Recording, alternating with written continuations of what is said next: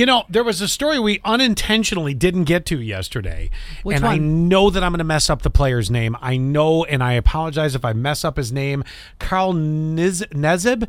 He's the Las Vegas Raider defensive lineman. He came out as openly gay, and he's a player, an active player. And this story grew yesterday quite a bit. It was really interesting. Actually, I think we have the audio of that. Go to yesterday's audio. I'd have to pull that up. All right. Well, give me Okay. just a second to get that ready.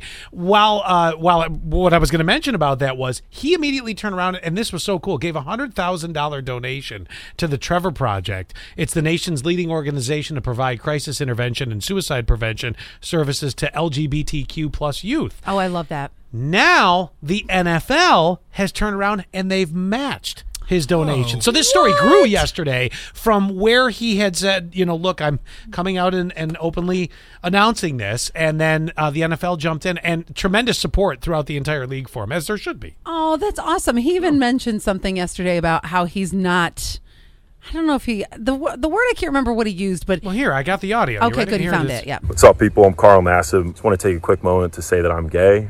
I've been meaning to do this for a while now, but I finally feel comfortable enough to get it off my chest. I really have the best life. I got the best family, friends, and job a guy could ask for. I'm a pretty private person, so I hope you guys know that I'm really not doing this for attention. I just think that representation and visibility are so important. I actually hope that one day videos like this and the whole coming out process are just not necessary. But until then, I'm going to do my best and do my part to cultivate a culture that's accepting, that's compassionate, and I'm going to start by donating $100,000 to the Trevor Project.